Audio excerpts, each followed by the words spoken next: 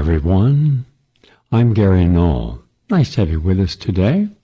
We begin our program with a study from Beijing Cancer Hospital, published in the Nutrition and Cancer. And it's about higher vitamin D levels are linked with lower risk of cancer deaths from all cancers. In an article published in Nutrition and Cancer, they reported a reduced risk of dying from cancer of any cause during a 70-month follow-up period among cancer patients who had higher vitamin D levels compared to those with lower levels. Very important, so get your vitamin D every day. The 25-hydroxy vitamin D, that's the best. And I suggest around 3,000 units a day. From Columbia University comes another study about high doses of B vitamins can completely offset the harmful effects of air pollution. So according to Columbia, despite our best efforts, the air quality in urban areas continues to be low. Every lungful of that tainted air fills our body with toxic particles that can cause heart disease and other serious health issues. Thankfully, new research suggests that you can greatly reduce the harmful effects of air pollution by taking more vitamin B. The Columbia University study covered a group of healthy non-smokers who lived in an area with significant levels of air pollution. And the participants were supplemented with B vitamins for the duration of the trial. The findings showed that vitamin B supplementation undid almost all the negative effects of air pollution on the cardiovascular and immune systems of the participants. Their heart rates improved by up to 150%, the amount of white blood cells in their blood rose almost as high, and lymphocyte levels effectively doubled. This is really important, because if you live in any of the areas where you have pollution, and New York City has a lot of pollution, then think of living on Long Island where those highways act as a constant polluter of all the traffic. So you need to pay attention. Take 50 milligrams of the B complex each day. That'll help. And from the University of Bristol, obesity may not be the only factor to link ultra-processed foods to higher risk of mouth, throat, and esophageal cancers. Eating more of what they call EPFs, ultra-processed foods, may be associated with a higher risk of developing cancers of upper aerodigestive tract, including your mouth, your throat, and your esophagus. That's according to this new study, the International Agency for Research on Cancer. They looked at the lifestyle and diet of 450,000 adults who were followed for approximately 14 years, and they say obesity associated with the consumption of these ultra-processed foods was not the only factor to blame. As more evidence emerges about the association between eating these ultra-processed foods and adverse health outcomes. And so just put this in common sense. If you're a person that does your yoga in the morning, Pilates classes, you go to the gym, you go for a power walk or bike ride, are you more or less likely then to want to be healthier? Well, clearly you want to be more fit. But we've already seen examples of Arnold Schwarzenegger and Sylvester Stallone that they were very fit, but also they weren't healthy. Both of them ended up having heart conditions because they smoke and they don't have a healthy diet. But when you're looking at a bodybuilder or someone that's really ripped, even a long-distance runner, you think, well, that person's healthy. Not true. They can be aerobically fit or muscularly fit, but it doesn't mean that they're healthy. So the person that is doing their exercise and doing their yoga and doing their meditation is far more likely not to eat the junk foods and to eat more healthy foods. So just when you're eating the ultra-processed foods, the likelihood is that you're not also doing the yoga and meditation and dealing with stress and exercising properly. That's what the study is showing. Also, the German Center for Neurodegenerative Diseases in Germany, dancing can reverse the signs of aging in the brain. What they're saying is this. As we grow older, we suffer a decline in mental and physical fitness, which can be made worse by conditions like Alzheimer's. A new study published in the open access journal Frontiers in Human Neuroscience shows that older people who routinely partake in physical exercise can reverse the signs of aging in the brain, and dancing has the most profound effect. So, dance all you can. It's really good for you. And these elderly volunteers, average 68 years of age, were recruited for the study and assigned either an 18-month weekly course of learning dance routines or endurance and flexibility training. Both groups showed an increase in hippocampal region of the brain. This is important, by the way, because this area can be prone to age-related decline and is affected by diseases like Alzheimer's. It also plays a key role in memory and learning. And, well, it keeps one in balance. But they found out that the dancing, square dancing, jazz dancing, Latino dancing, line dancing, all of that was better than working out just in a gym. And finally, from the Women's University of South Korea, an article published in the Journal of Medicinal Foods, dramatically improve your health by eating almonds every day. Why? Well, if you want to improve your triglyceride and cholesterol levels, eating almonds every day will do it. And this suggests that eating almonds regularly can improve lipid profiles and body composition. So that's good. And this was over a 20-week period. So I would suggest a handful of almonds thrown into a smoothie or hot cereal can make all the difference in the world. One last thing, and this is from one of the most prestigious institutions in the world, the Karolinska Institute in Sweden. They found that the ADA and ADHD medications and long-term risk of cardiovascular disease were one and the same. So, if you have a child diagnosed with ADHD and you have them on their typical medications like Ritalin, and this was a big study, 278,000 individuals in the Swedish study, and you end up with greater risk of heart conditions because of the medications, and that's not good. But if you want a holistic protocol to help with ADHD, on an upcoming class from On the Air, I'll be giving how to deal with ADHD and ADD in children and adults with no medication. And I have 2 clinical studies that I conducted with a lot of individuals. We had a 94% success rate of reversing all their symptoms without any medications. And it was sustained. Interesting enough, some of the participants, the family members, were medical doctors, orthodox medical doctors who knew nothing about this approach. So I'll be giving you that information later this week. And by the way, don't forget we have a lot of information on our Classroom on the Air, and it's free, and I do one every day on a different topic. This week I'm going to do breast cancer, what to do if you have it, from an alternative perspective. And also, I'm going to deal with depression on our Classroom on the Air this week. And it's free, so take advantage of it. We're going to take a short break and come right back. Please stay with us. Welcome back, everyone. I'm Gary Null. Something new starting today that we'll be carrying forward for the next month. What I've done over the weekend is I've tried to isolate each of the major issues that we have been confronted with, such as COVID and January 6th, and the 5 years of attacking Trump. I don't like Trump, like nothing about Trump, but I like even less what they did, and it's all a lie, and now we have proof.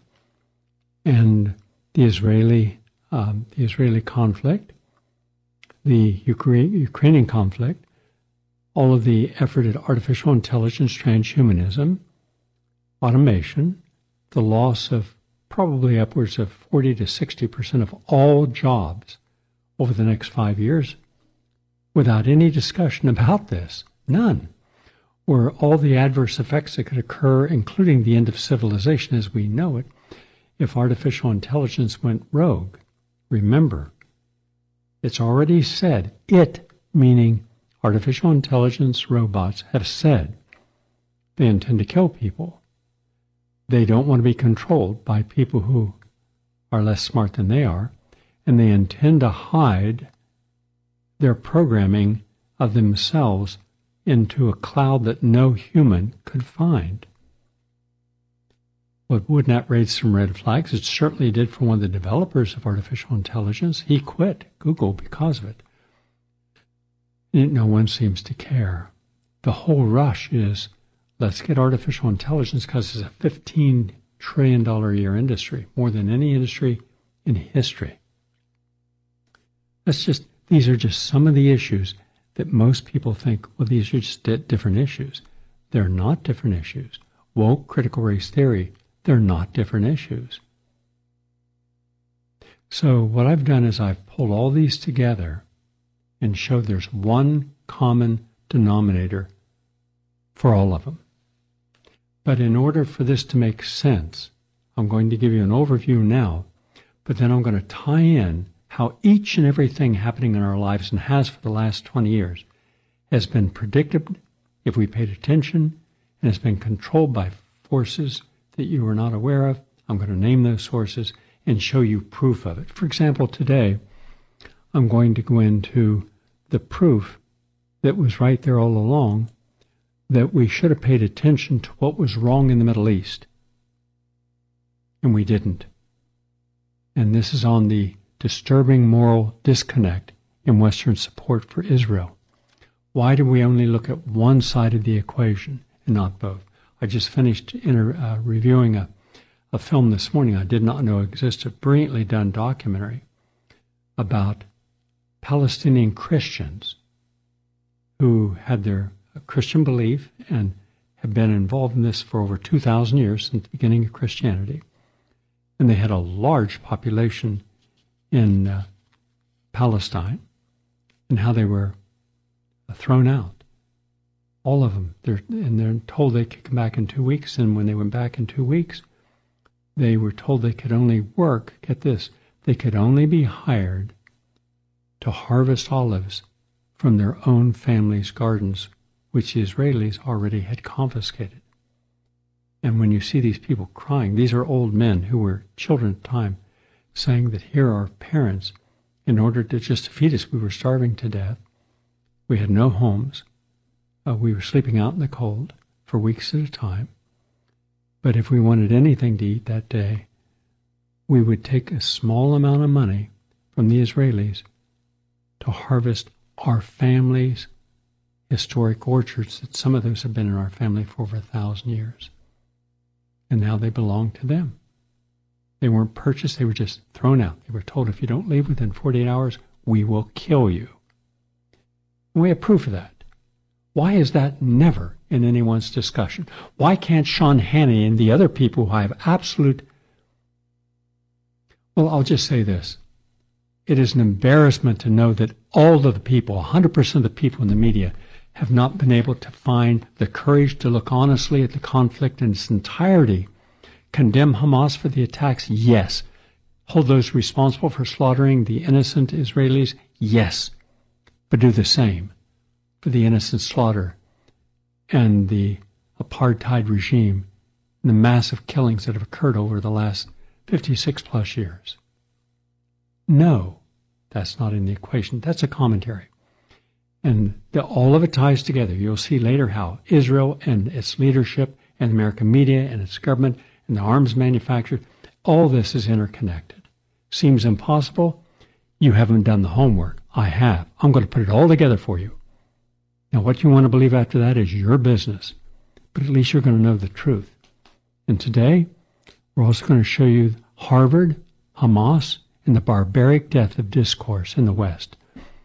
This is one you have not heard before from a person you didn't know existed. One of the most brilliant discourses. Do I agree with everything? No.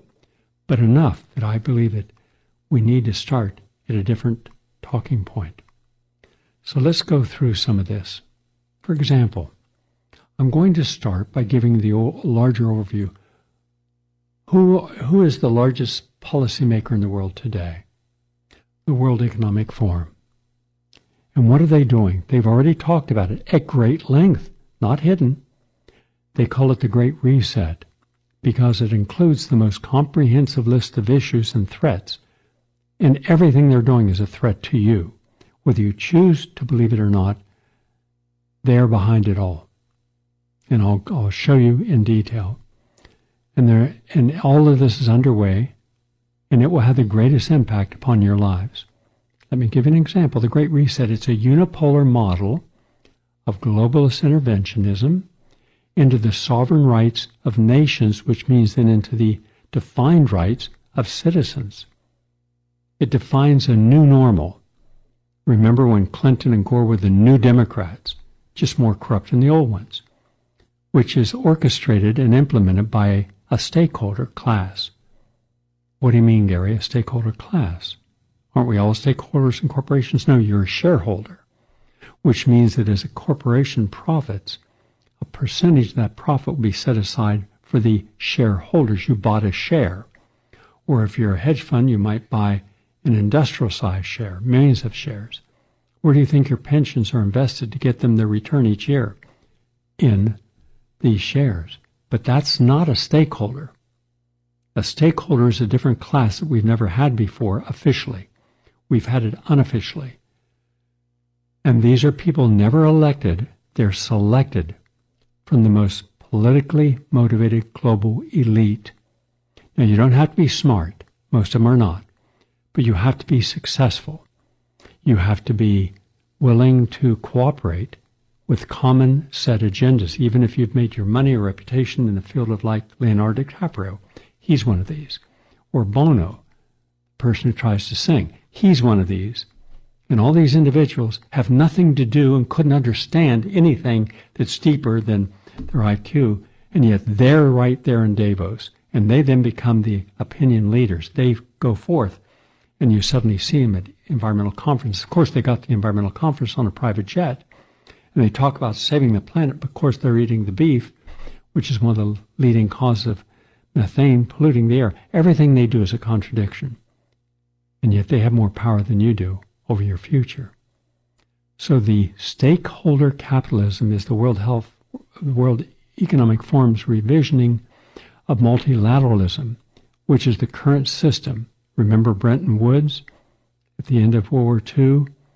And Bretton Woods was where they met, and that's where all these organizations were founded.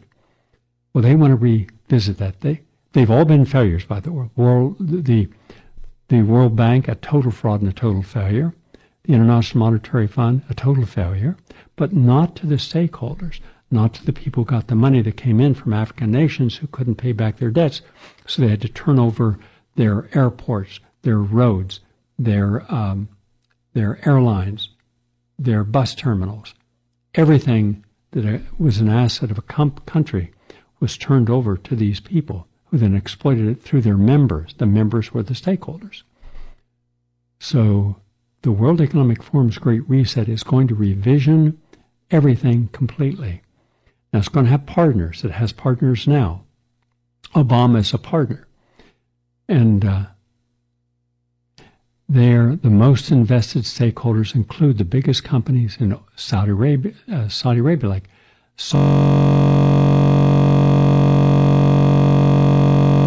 Facebook, Google, Amazon, Microsoft, Apple, and pharmaceuticals, AstraZeneca, Pfizer, Moderna. In finance, BlackRock, Goldman Sachs, JP Morgan, Vanguard, State Street, Berkshire Hathaway. Now, a corporate takeover of global governance is happening, meaning the corporations now will have more power than governments. And this will be decided by artificial intelligence. And of course, they'll say that it's more objective, more fair to have artificial intelligence because we're going to take all the money out of elections. Yes, they're going to allow elections by artificial intelligence. Well, who controls the programming? They do. Who they're going to select? Well, they'll tell you with their new stakeholder advisory boards that control what you eat, what you can eat, and also what you can't, what can be grown and what can't. And guess who's the largest farm owner in the United States? Bill Gates. Is there anything you should believe or trust about this man? All of our data, meaning everything on the internet, and will be controlled by them, including constant media surveillance. So if you watch a movie, if you download an article, they'll know it. Your behavior, you can't travel without a digital ID and constant surveillance. There'll be surveillance that will identify you on every plane, train, and in your cars. The new cars are going to be high-tech cars where they'll have an automatic off-on switch. They can start you from going anywhere. They could actually control how fast your car goes. Yeah. When you sit in a plane, in an airplane seat, they will have your face in recognition. There'll be central control over personal finances, the CBDCs. There'll be spending habits monitored, blockchain and social credit monitoring, the use of fossil fuel consumption, and they'll use that as a form of carbon credits. Your personal health and health care. You'll have vaccine and health identity. Now remember, there was a lot of ideas about they're going to put vaccines in food, and they've actually done that. They're doing that now. My question is, why would I want to eat something that has vaccines? And what if I was juicing it? Wouldn't I get a huge amount of vaccine? And what's the technology using? Oh, it's the RNA technology. They control it. They own the patents on it. They profit from it. But isn't that the same technology that's causing all these nanolipids to self-organize and fill up people's arteries and veins, causing stroke and heart attacks? Yes. Isn't that the same technology that one mortician found that 85% of all of the embalming he did, he couldn't do it because the veins were filled, and he had to get tweezers, and you see him in the film pulling out these long strings of what looks like rubber bands out of people's arteries and veins? Yes. And that's the technology they're going to be using for everything. I see. And does it matter that Dr. Jessica Rose and others have found that upwards of 14 million Americans suffered adverse effects, not just minor, and that 1.6 million are now permanently disabled, and that 500,000 are dead? That doesn't seem to count. Because remember, you won't have anyone to complain to. They're going to see that a new chip is put into your body. Well, Gary, that's just a conspiracy theory. That's nonsense. Think so? Well, I've got the head of Pfizer saying exactly that. And when I tell you everything I've just mentioned, I've got video that they're saying exactly what I just told you in private sessions. Well, we have those sessions. You'll see for yourself. All the pieces are coming together. Even your living accommodations, they want rapid ownership of properties and your land. So you will own nothing. Haven't you heard them say that 1,000 times? You own nothing, you'll be happy. And if you're the average American, they're correct. At least 70% of Americans will turn over everything they own, providing that their debt is forgiven in the process. Well, the debt's an illusion. When the government creates the debt, there's nothing there to back it up. Therefore, why not forgive the debt? Since the government is the one responsible for this, they could. They're waiting on that, because then everybody's bills go away. You'll get a guaranteed income of about more or less $2,000 a month, but you own nothing. You'll be able to control nothing, even your living accommodations. And by the way, you own nothing and be happy is not a populist grassroots mantra. It is the mantra created by the elite and dictated to the public. Now, that's just one group. But then we're going to get into the central banks' digital currencies. It offers the average person no benefits whatsoever other than the convenience of purchasing something. And it opens up countless opportunities for governments to control citizens' financial activities. And the central banks has absolute control over all rules and regulations and the technology to enforce it. And the biggest systemic risk is cybersecurity failure. Many pro-CBDC institutions state it is highly vulnerable to cybercrime. It depends upon the blockchain technology to operate, so this is tied directly to other draconian proposals like vaccine IDs, social credit scores, purchasing habit cards that also depend upon blockchain. Becomes a unified system. So you're in their matrix. If you're smart enough to understand that, good for you. And centralized storing of all personal data, everything you have in your life up to this point, will be in one place that they can examine and see what quality or characteristics you have based upon what you've read, you've written, photographs taken, your conversations, all will be analyzed. Therefore, this is a huge privacy risk, and they can freeze your accounts so you can't buy anything, you can't buy food, you can't travel, you can't do anything if in some way they deem your history up to this point to be something that they should be concerned about. It'll completely disrupt traditional banking as we know it and raises serious questions about sustaining financial stability. Remember, there is nothing backing up what they're doing. Then you have big tech, the most dangerous of them all. The UN's 2020 roadmap for digital cooperation, that's a stakeholder body, not elected, to these positions, and they all are run by tech giants like Facebook, Google, Apple, Microsoft, and that they're meant to govern all social media. This program will no longer exist. The Progressive Radio Network no longer exists. Not a single person that you are aware of that get honest information will exist. There'll be no Pacifica. Well, there's no Pacifica now for all intents and purposes. But you will have nothing that represents a viable challenge. Nothing. You will be nothing more than, given with the institutionalization of the internet, with all of its regulations, all of these are going to threaten your rights and human rights. The internet will become the means for the private elite to control public discourse and censor and monitor behavior of everyone. There'll be no marches, no demonstrations. There'll be no dissent, ever. You dissent, you can end up being arrested. And I said about artificial intelligence, I have about 300 videos right now in my collection on artificial intelligence. No matter how you look at it, it is one of the most dangerous single things we can have, and yet it is full force ahead. Everybody wants, especially young people who don't understand the downside. Stephen Hawking once warned that artificial intelligence could bring the end to humanity. Any democratic concept is now anti-democratic because it favors the consolidation of power. True democracy means that you have the ability to have freedom, even if other people don't like your freedom of expression. There'll be a massive loss of jobs from automation. School teachers gone, professors gone. That's not a bad idea. Based on the ones I see, most are cowards and functional idiots outside of their field. And they never challenge their knowledge. You want to show that you really are a person that's growing.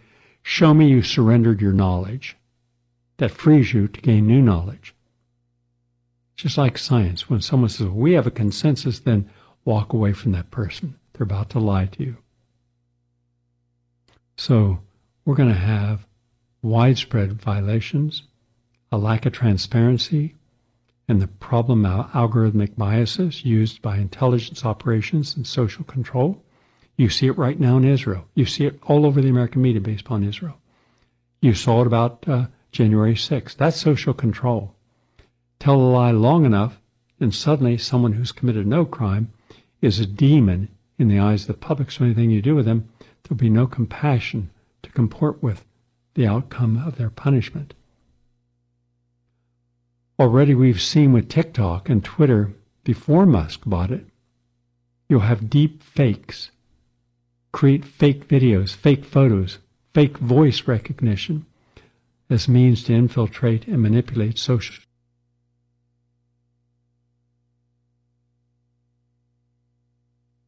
treaties and regulations. And you'll have self-aware artificial intelligence that no human being will be able to control. And I can only imagine what they could do. Then that leads us to transhumanism, the threat of redefining human nature by biology, move towards the post-human as a faux salvation, and promises no more disease. That's how they'll sell it to you. No more disabilities, super functionality and intelligence, and no more death. Now imagine right now, and I said this 20 years ago, you've got two mothers. One is just a mother with a working class background herself and her family. She has a child. She doesn't have a lot of control over what the child will be genetically. She does have some control over understanding the energy she puts into that pregnancy and childhood can help guide that child towards a normal future or an unhealthy future. But then there's the mother who's rich, and she has the money to go to a cell lab and get an artificial implant. That artificial implant, she has a check out how tall. If it's a male, 6'5", color hair, blonde, eyes blue, muscle capacity, 220 pounds, ripped muscles, IQ starting at 200. They can do anything. Do you think they won't? Have you met a rich person yet that says, I have enough, I'm going to live a normal life with normal people? I'm sure they exist. Well, I'm being optimistic. Maybe in the Smithsonian Institute rare collection of humans. Human greed, human need. Create the need, and greed will follow. Who decides which genes are preferable or not? Nanotechnology plays an enormous role, which is the basis of smart materials, such as metals and synthetic molecules, at the nanoscale necessary for brain-computer interface. Yeah, and they're going to want to put these in your brain so it can control your emotions and erase your thoughts and put in new thoughts. Then you have the urban redevelopment, first proposed around 2005 by urban economist Richard Florida, and now incorporated into the World Economic Forum's Great Reset, meaning everyone is supposed to live in a 15-minute city. But what about my place over there in Texas? Gone. No, we'll own that. You'll live in a 15-minute city, very congested. But everything we feel you need will be within 15 minutes. I see. So I'll have to rent a space? Yes. Will I be surveyed by everything in your house? Everything in your house, your telephone, your television, your computer, your microwave oven, your refrigerator, everything you turn on will be watching and listening to everything in every room of your house. We have to, Gary. I see. So then what about food and agriculture? Well, food defined as a commodity rather than a human right. Therefore, they can control it. What about the people we don't feel are contributing enough to society? Well, we don't need them. Controlled by private industry dictating to small farmers globally to dominate the world's food supply. Farming will be more pesticide intensive. Everything will be genetically engineered and patented. You will no longer be able to buy any organic seeds, heirloom seeds. You eat what they want you to eat. So you mean that they can actually put nanoparticles in a tomato and vaccines into lettuce? Yes. So if I'm a vegan, I'm going to be really overdosing on their vaccines? Yes. Will they care? Did they care about COVID vaccine? They didn't have any experimental data. You were the experiment, fool. So now every day, everything in my life they're going to control? Yes, they will. Wow, kind of sounds like one of the last scenes in Soylent Green where the character played called The Book, because he was knowledgeable. He was older, Edward G. Robinson. And he finally went to this place and walked in, and they greeted him and asked him what color he likes. And he wanted a nature scene, and they gave him a drink, and he laid on a table and for 20 minutes, and he wanted to make sure he got the full 20 minutes. And he saw nature that they hadn't seen. They lived in this ghetto dystopian environment, and all this beautiful landscaping and animals and music, and then boom, lights out, he's gone, he's dead, table tips, goes into a chute, and it becomes Soylent Green. That was fiction then. I'm not so sure what they'll do in the future, knowing how maniacal these people are. So, you will not be able to own farmland in the future. That'll all be owned by the stakeholders. How about energy? Push towards Green New Deal to find with liberal capitalism.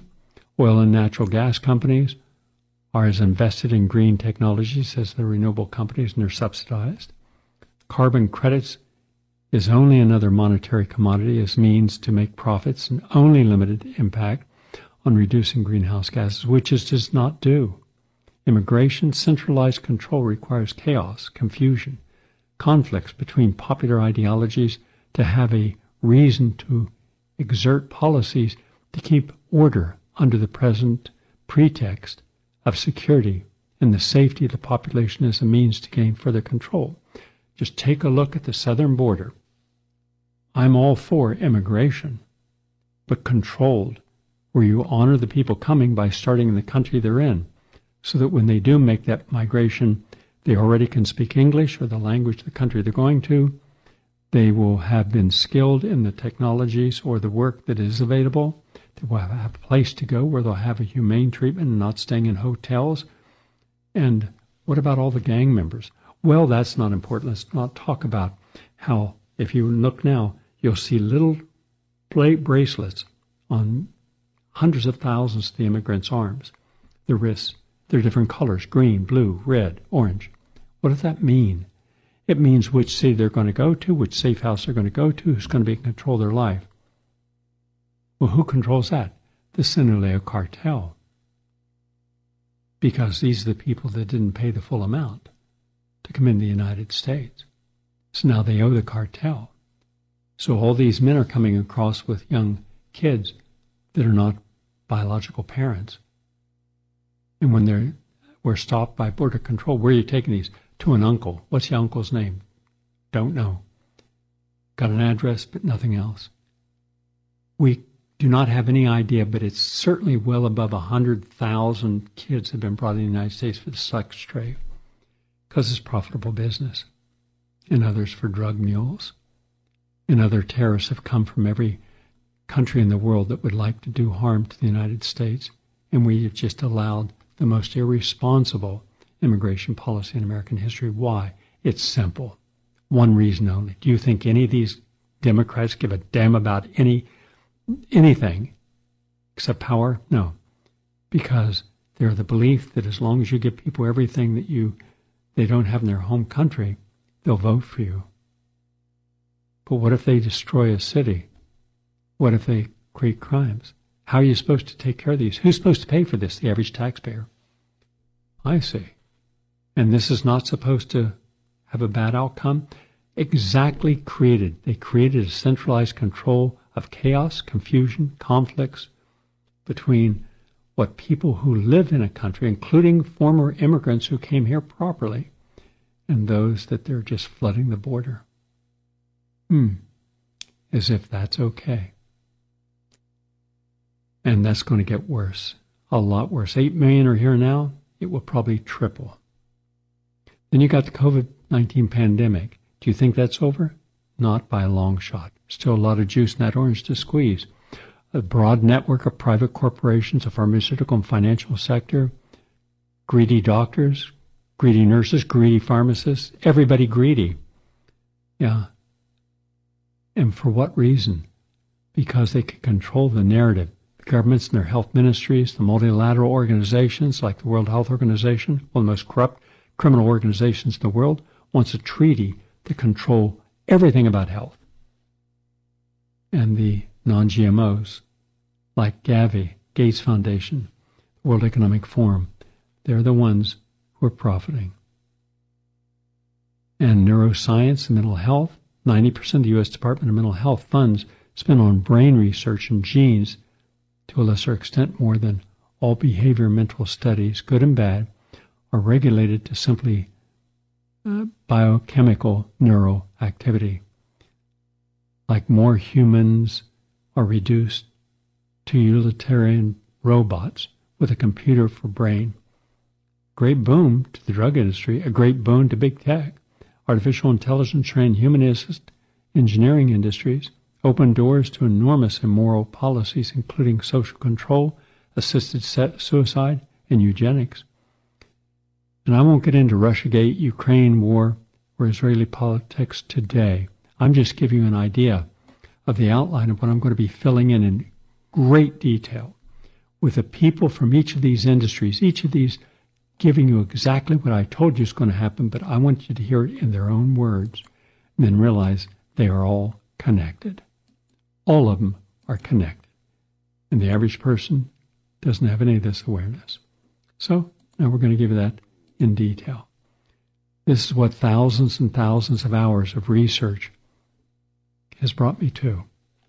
So now I'm going to start. First up, we're going to reverse things, fellas in studio, Dylan, Kyle. We're going to start with the disturbing moral disconnect in Western support of Israel. This is just one of the voices speaking back that you will not hear anywhere or see in the media.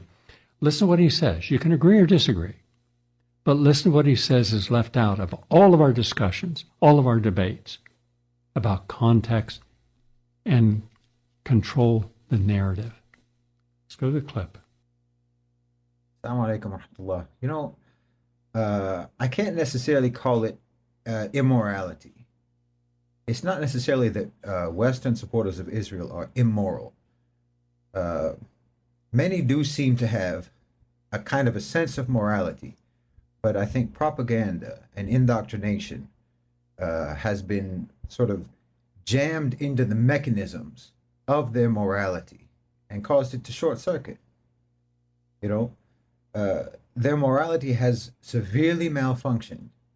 It's like a moral version of cognitive dissonance, you know, moral dissonance. Because in order for morality to work properly, your brain has to work properly. And rigidly enforced propaganda, incessant indoctrination, prevents the brain from working properly. So, for instance, these people can actually know the death toll in Gaza. They can know that 15,000 innocent people have been killed, between 6,000 and 7,000 children, babies. They can know that. They can know that Gaza is essentially an open-air concentration camp. They can know that. They can literally see miles upon miles of rubble that used to be buildings, used to be people's homes. And they can know that hundreds of families are buried inside that rubble. They can know that Zionists are dropping white phosphorus on civilians, on children. They can know that Israel is imposing starvation on 2 million people. But somehow they can defend all of that. You know, they can actually believe that it's justified. They can even call it self-defense. This is a complete and utter breakdown of morality due to propaganda and indoctrination. Now, some of them, of course, are, you know, just heinously wicked, degenerate people. Some of them are like that, you know, racists, white supremacists, fanatic Christians, Muslim haters, Arab haters, and so on. Those people, obviously, we can just dismiss those people out of hand. We don't expect morality from those people. But I know that there are people who are taking the side of Israel who actually do possess some kind of moral sense, but that moral sense has been viciously subverted by indoctrination and propaganda. And this is what the West has done to its people. You've made them helplessly dysfunctional morally. You have so relentlessly sabotaged their minds that their normal moral functions can no longer operate independently. They operate by remote control. They're like moral drones, you know, so they can literally see and be informed about monstrous atrocities, flagrant, inhuman war crimes, barbarity beyond description. and they can actually say and actually believe that it's morally justified. Well, that's horrifying. It's horrifying that the West has been able to manufacture these moral drones who can be told and who can accept genocidal savagery, absolutely heartless, psychopathic brutality, and they can believe that it's morally righteous, that it's moral, that it's righteous, that it's principled. People whose sense of morality is actually just a tool because it's paralyzed. So it's just a tool for rationalizing immorality. People who have no actual moral agency, but whose sense of morality is nothing but a device employed by power to mobilize them in support of blatant evil. This is how contemptuous the West is, the power structure in the West, how contemptuous they are towards their own people, that they would so completely immobilize their independent sense of morality, that they would turn their own people into moral automatons. It's breathtaking, truly. I mean, you've created a population that can be morally convinced with rank immorality on command, and who will defend it against all reason. You have slaughtered the conscience of millions upon millions of your own citizens, of your own population, of your own people, and you've denied them even the possibility of taking a genuine moral stance on their own. You're consigning these people to disgrace in the annals of history. Your own people. You're essentially making them karma fodder, because the reality is that immorality and injustice will not and cannot prevail in the end. And you're depriving your people of having any opportunity to do the right thing. The truth is on the side of the Palestinians. Justice is on the side of the Palestinians. Morality is on the side of the Palestinians. And that means that the future is on the side of the Palestinians. And therefore, by sabotaging the moral sense of your own people, you are sabotaging the future of your own people. It's absolutely stunning to me how much the West disrespects and disregards and has contempt for their own populations. Subhanallah. Okay, that's one person's view. You can agree or disagree. But listen to this one. This is about Harvard, Hamas, and the barbaric deaths of discourse from a person you're not familiar with. And again, certain things he said, I would say the opposite, but an awful lot of what he says about woke culture, identity politics is absolutely spot on. And how the institutions at Harvard and the people who run Harvard are supporting that dysfunction and that disconnect from our own humanity and causing us to end up acting like barbarians. Let's go to that clip. And by the way, I will not be taking a break for BAI, so at 55 minutes you'll cut away. We're going to go to the top of the hour with this. The barbarians are at the gates, folks, and we created them. And no, I'm not talking about Hamas or other terrorist groups like it or any relationship to blowback from the actions of our government and its allies. Far from it, actually. What I'm talking about is our kids here in America and around the first world. The kids who've terrorized speakers on college campuses and HR departments in Fortune 100 companies. The kids who scream and cry and throw temper tantrums on TikTok over trivial encounters with ideas they dislike. The kids who believe speech is violence and also silence is violence. Who took to the streets to burn our cities after the tragic murder of one man, yet come out in explicit support of the mass murder of more than 1,400 innocent civilians in Israel. So, why do I call them kids? We used to call people over the age of 18 young adults and would drop the young once they got into their 20s. But look at them. Look at the behavior we see on a mass scale. I call these people kids and children because that's what they are, because they're our kids. But they're also barbarians, and it's our fault because we've not only failed to raise adults, we have failed to act like adults ourselves. We've coddled and encouraged a generation of barbarians through both intentional activism, confusion, and just downright neglect. We've allowed our educational institutions from K through PhD to become captured by the enemies of civilization itself and transformed into barbarian incubators. Our media and politics have not only cheered this on, but profiteered from it at every step. And now they are the barbarians inside our gates. If we don't do something about this right now, they will tear this civilization to the ground. And frankly, my greatest fear is that it may already be too late. Look, I'm the father of a high school senior, and our family is looking at all of this with a mix of shock and horror. The stakes for my son and his future are high, but frankly, the stakes for our civilization are so much higher.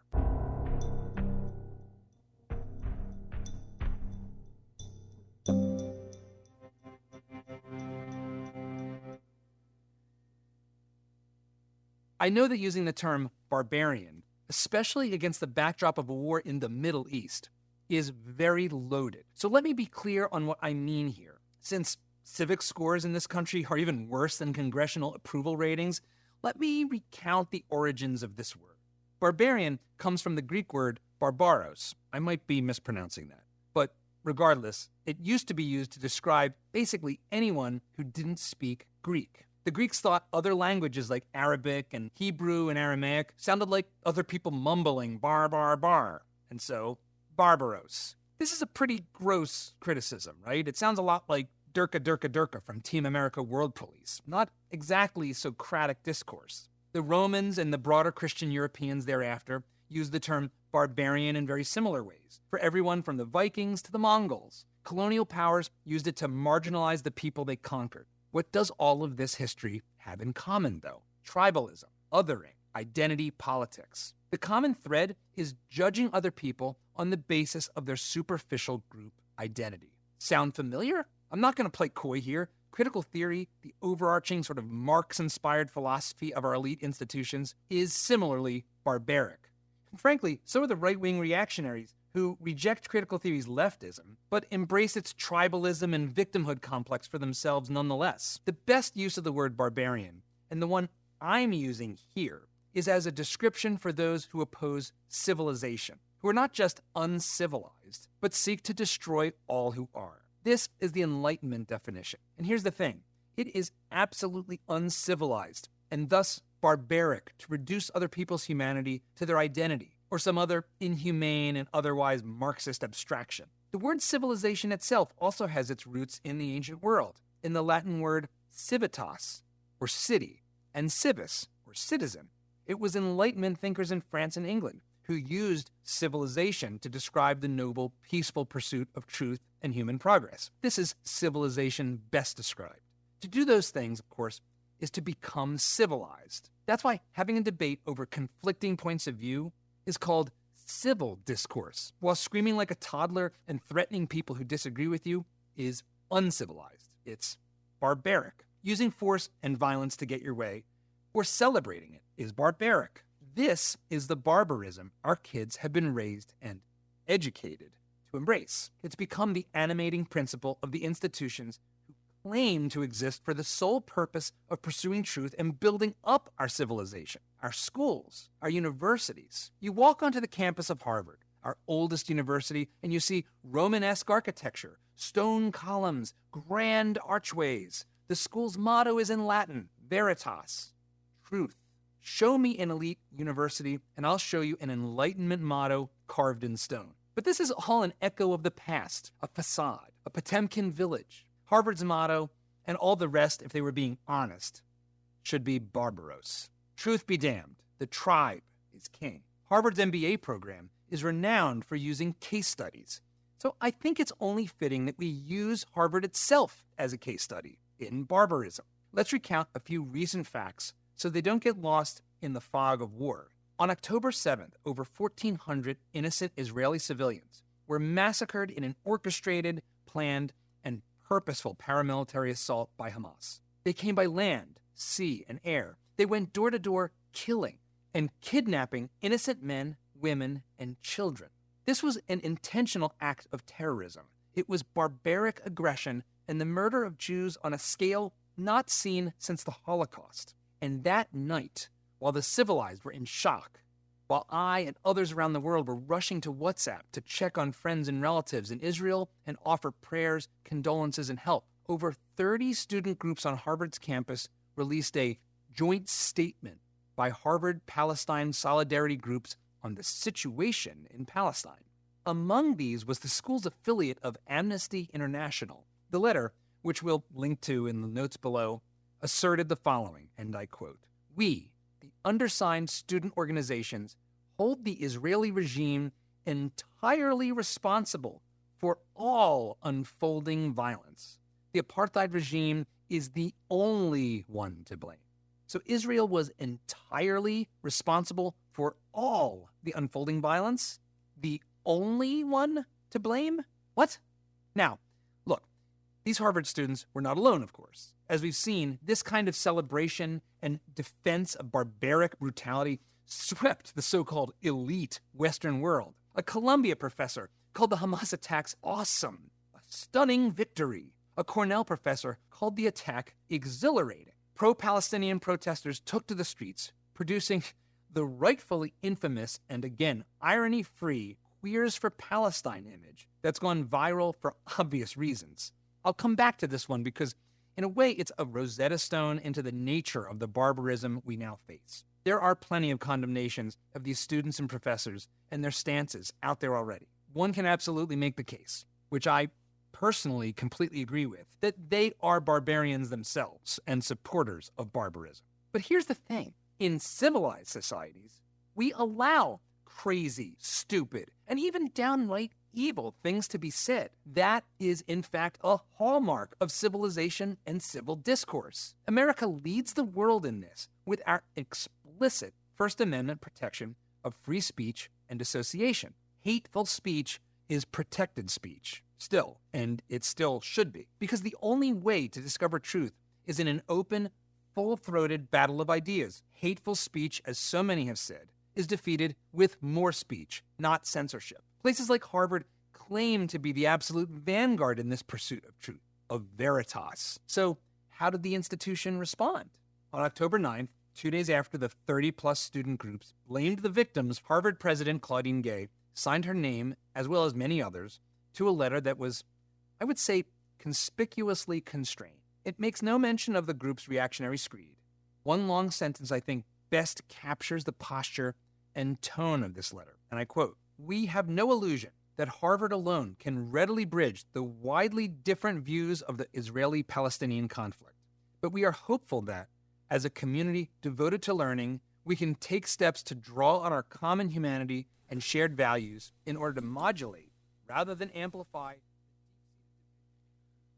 Okay, that's some of a 30-minute discussion.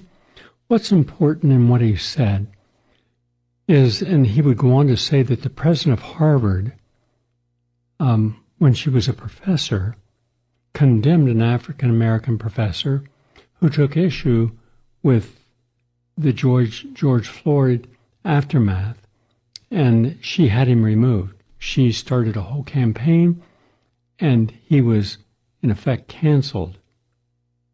And why was that not a point of contention? So what we have is for the first time a young group of people realizing that something is terribly wrong in Israel-Palestinian conflict, and they should, in measured ways, first do their homework. Look at the history. Know your history. Then look at the history going back thousands of years of who conquered whom. And because someone says that God ordained this land for us, then it's our land. That's not the principles by which a modern society or civil society works. It's tribalism. And yet he is supporting the people who are supporting Israel. Hence two different points of view, the first commentary and the second commentary.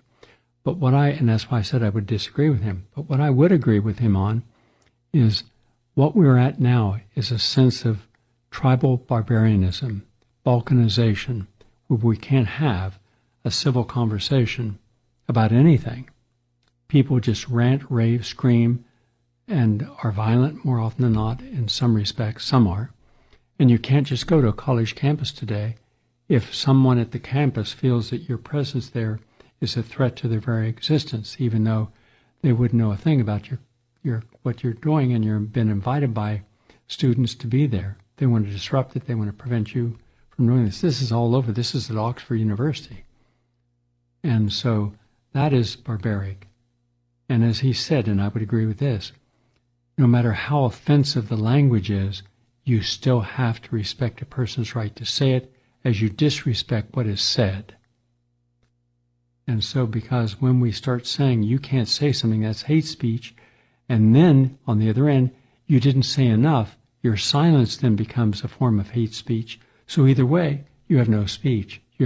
They've completely canceled you. And that's happening now everywhere. And corporations are embracing this as well. We're living by someone else's doctrine, not our own free will and our own ability to understand life. Someone has to spoon feed us what we should believe, what we should think, and what our response should be. And now the Great Awakening by the World Economic Forum is, you will all own nothing, you will know nothing except what we will tell you to believe in. And we'll control that as well. Wow. This is just the beginning. I have a lot of films that you'll be able to listen to, and then I'll do commentaries after each one to give you an idea of what is being revealed, because right now they feel they're in such control they can do anything, so they're no longer hidden. It's no longer conspiracy, and they're all interconnected. How they're connected, showing each one as a piece of the puzzle, and suddenly go, oh wow, I didn't realize that. Well, hopefully within 2 months, that will become self-evident. And then you'll start to realize, maybe I ought to do something. Hopefully. In any case, we're here to provide that platform for truth. Thank you all for listening, and have a nice day.